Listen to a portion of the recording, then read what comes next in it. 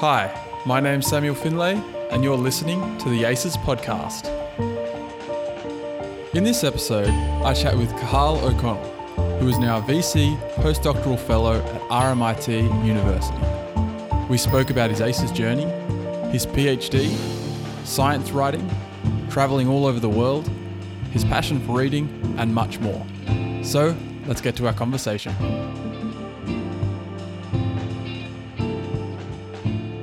So I'm chatting with Cathal O'Connell today. Cathal, thanks for joining me. Hey, Sam. Due to the COVID situation right now, how are you holding up? Yeah, pretty good. I'm surviving. It's good to hear. And working from home, we just had a chat about that just before. Yeah. So juggling the kids a bit, but once childcare is still open, and then we can work well at home. If not, then it's more difficult. Now, I want to start with your PhD experience at the University of Wollongong. Can you explain what you exactly did? Yeah, sure. So I came in and my project was focused on developing a new technology for printing at nanoscale. So printing really small patterns of biomolecules and conductive traces for building very sophisticated bionic interfaces for connecting with individual cells. So we used that. To do that, we used a machine called an atomic force microscope, which is a very fancy machine. It's basically a little pointy stick, and you can use that for drawing pictures, and that's what we did. Great, and you finished that back in 2014. I'm curious, does that sort of technology is that still being used, or is that come a long way since then? Well, it's one of those situations where that particular technology didn't really progress. The company that was pushing it collapsed near the end of my PhD.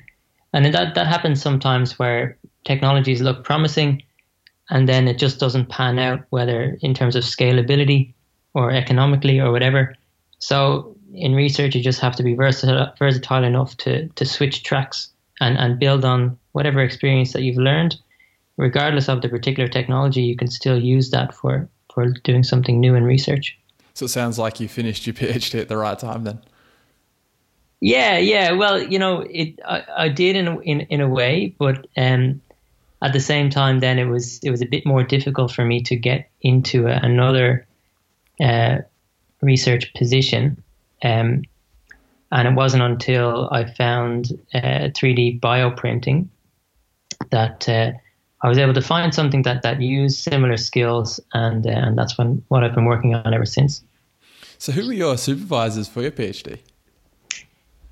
So my principal supervisor was Gordon Wallace, and then I had Michael Higgins and Simon Moulton as well.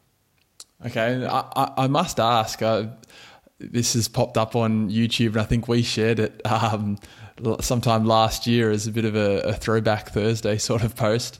The Yesterday PhD remix that featured yourself.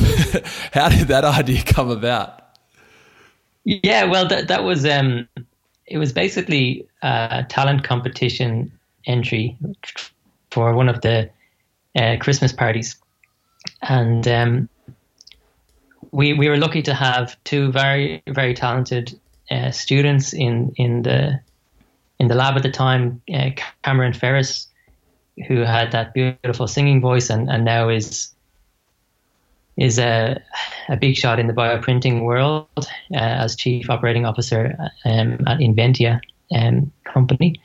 And we also had another visiting student from Ireland who had amazing video production skills. His name is Hugh Manning, and he's now doing very well as a researcher back in Dublin. So anyway, we were able to use these guys' skills. And, I just played with the lyrics a little bit to change the focus of that song.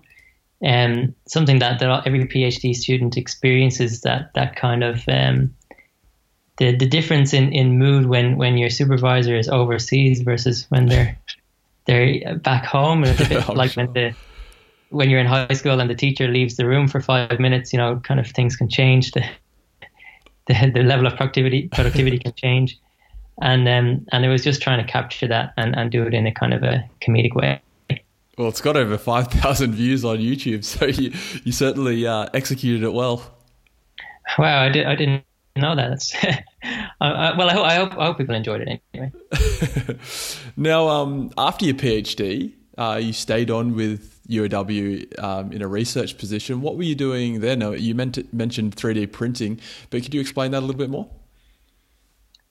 Yeah, sure. So, well, I guess there was a bit of a gap after I finished my PhD. I came down to Melbourne. I had a small, short postdoc in Melbourne Uni.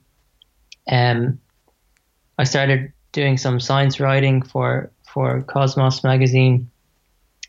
So there was a bunch of things that happened in the meantime, and then eventually I found my way back to working for ACES, employed through University of Wollongong, but based at St. Vincent's Hospital in Melbourne. So I was still a Wollongong employee, but I was helping with the bioprinting research down here, based in a hospital, working with orthopedic surgeons. And the project was this biopen device to print stem cells in surgery. You mentioned Cosmos magazine there. I believe you started as an intern there as a science writer and then went on to be a contributing writer. Was writing something you always wanted to do? Yeah. Well, that's been an interest of mine for a long time. In fact, when I was at the University of Wollongong, near the start of my PhD in 2010, I actually started the Literary Society as a student. So I was the founding president of that. I was hanging out with all the art students, writing stories and things. So it's always been a big interest, and it was great then to be able to marry that interest in writing with my interest in science.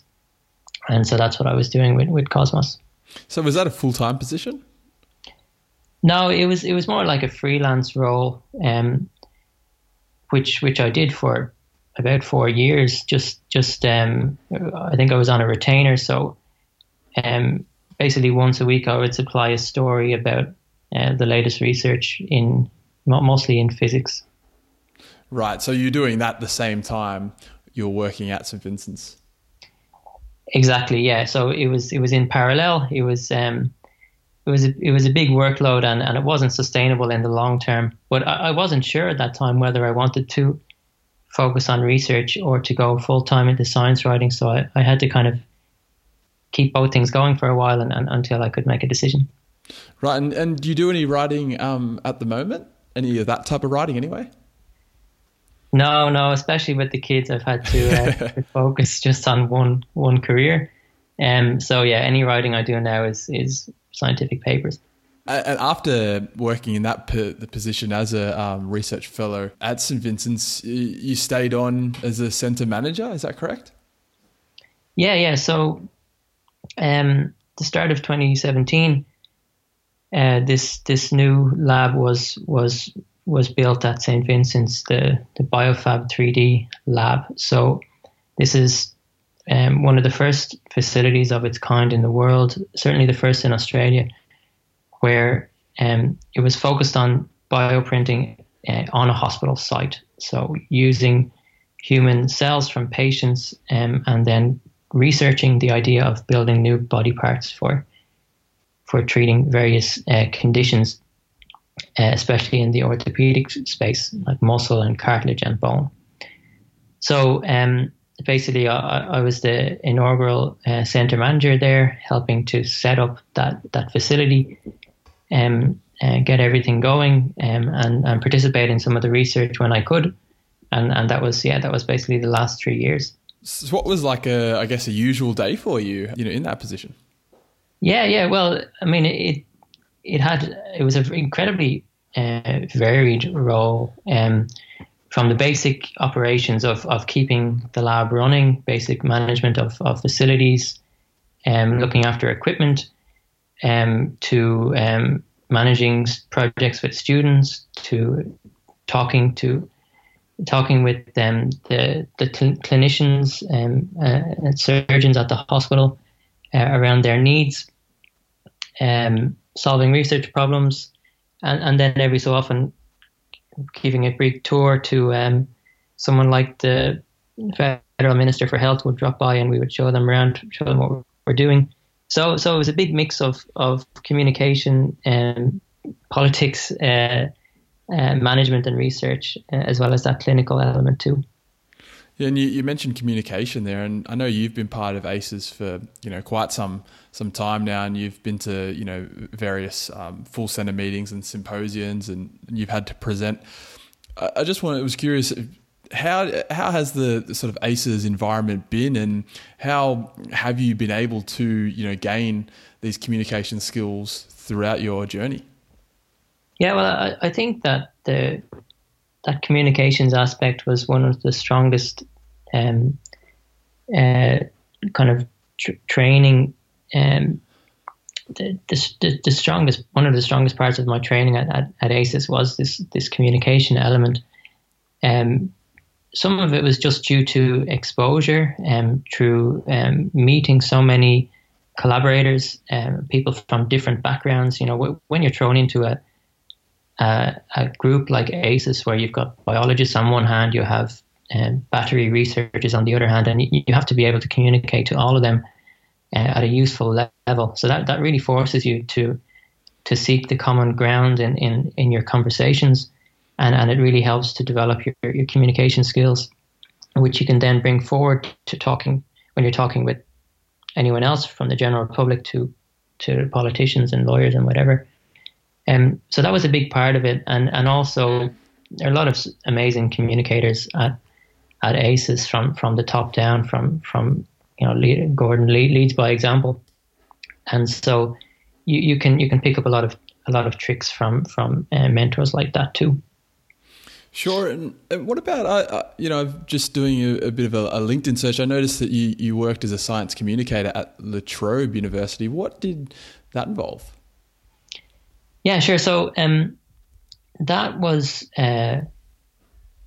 again in the period after I finished my PhD. I had and before coming back to research, I was at La Trobe for about a year, and we were developing a technology that allowed high school students to dial in from their classrooms and to control lab equipment at the university. So much more expensive and sophisticated equipment than they could access in their classrooms. And we got a lot of usage from around Australia, including from remote communities which may not have much experimental equipment at all.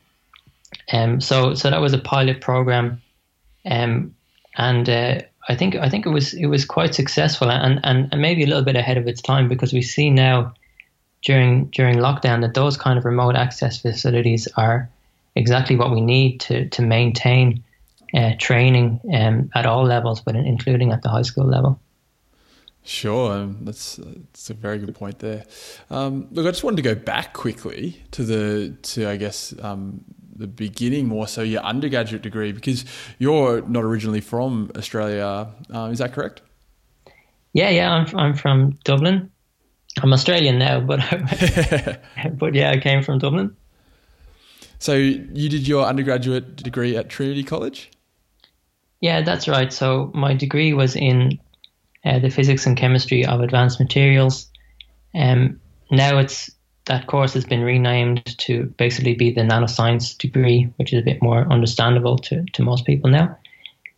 So it was focused on understanding nanomaterials like carbon nanotubes and graphene and solid state physics and all of that. Basically learning enough chemistry and enough physics that you could make a useful contribution to research of these advanced materials. I guess why the decision to come to Australia to do your PhD? Is that something you sort of wanted to do for a while, or the opportunity just sort of presented itself when you finished your undergrad?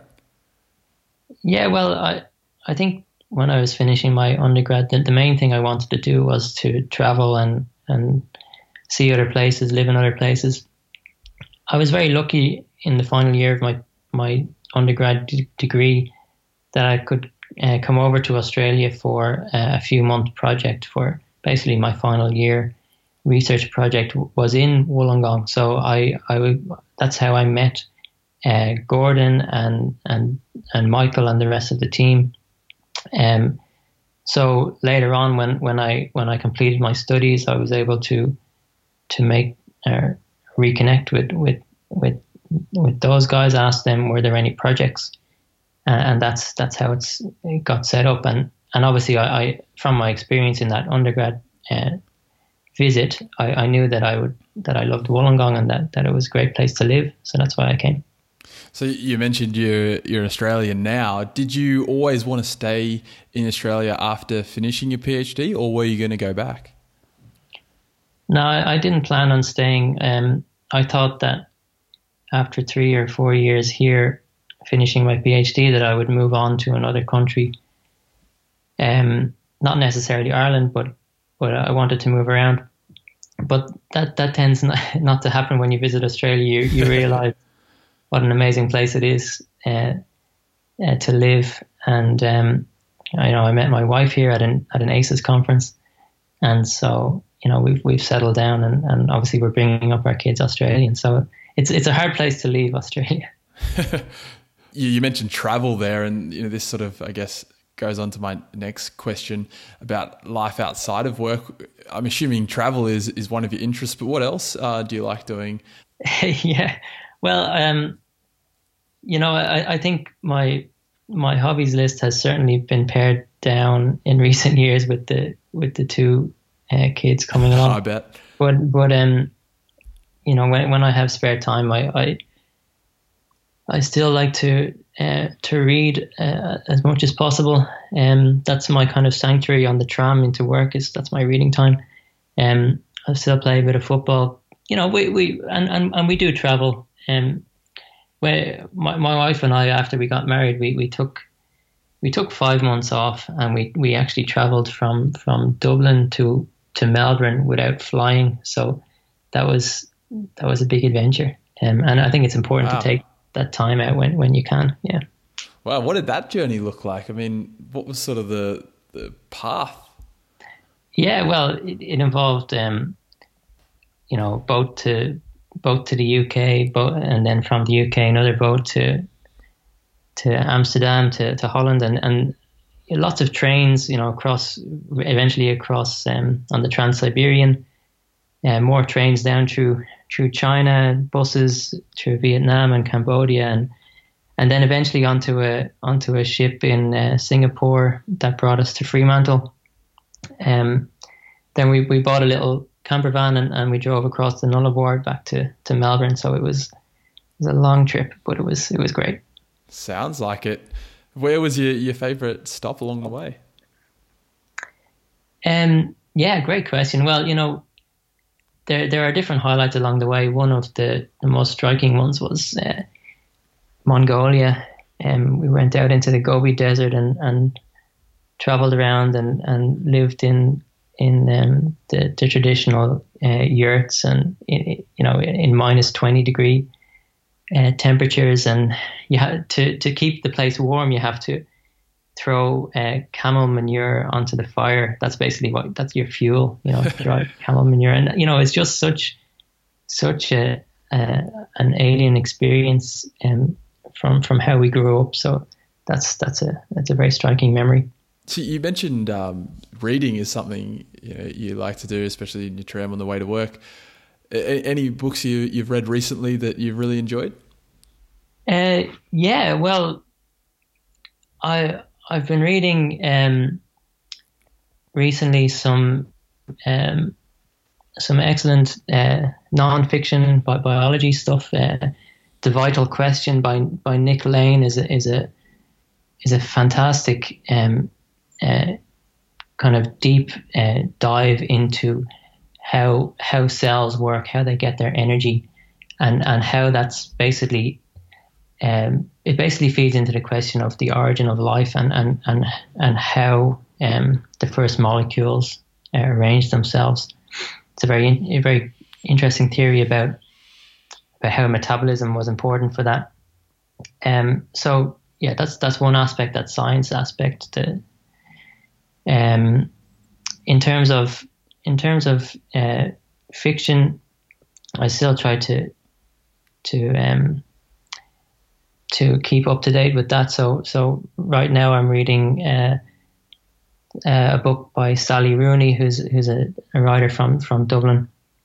The book is called Conversations with Friends, after reading her Normal People last year. So it's a kind of a literary novel about students in Dublin. So it's quite a nostalgic read for me, but it's a great book too.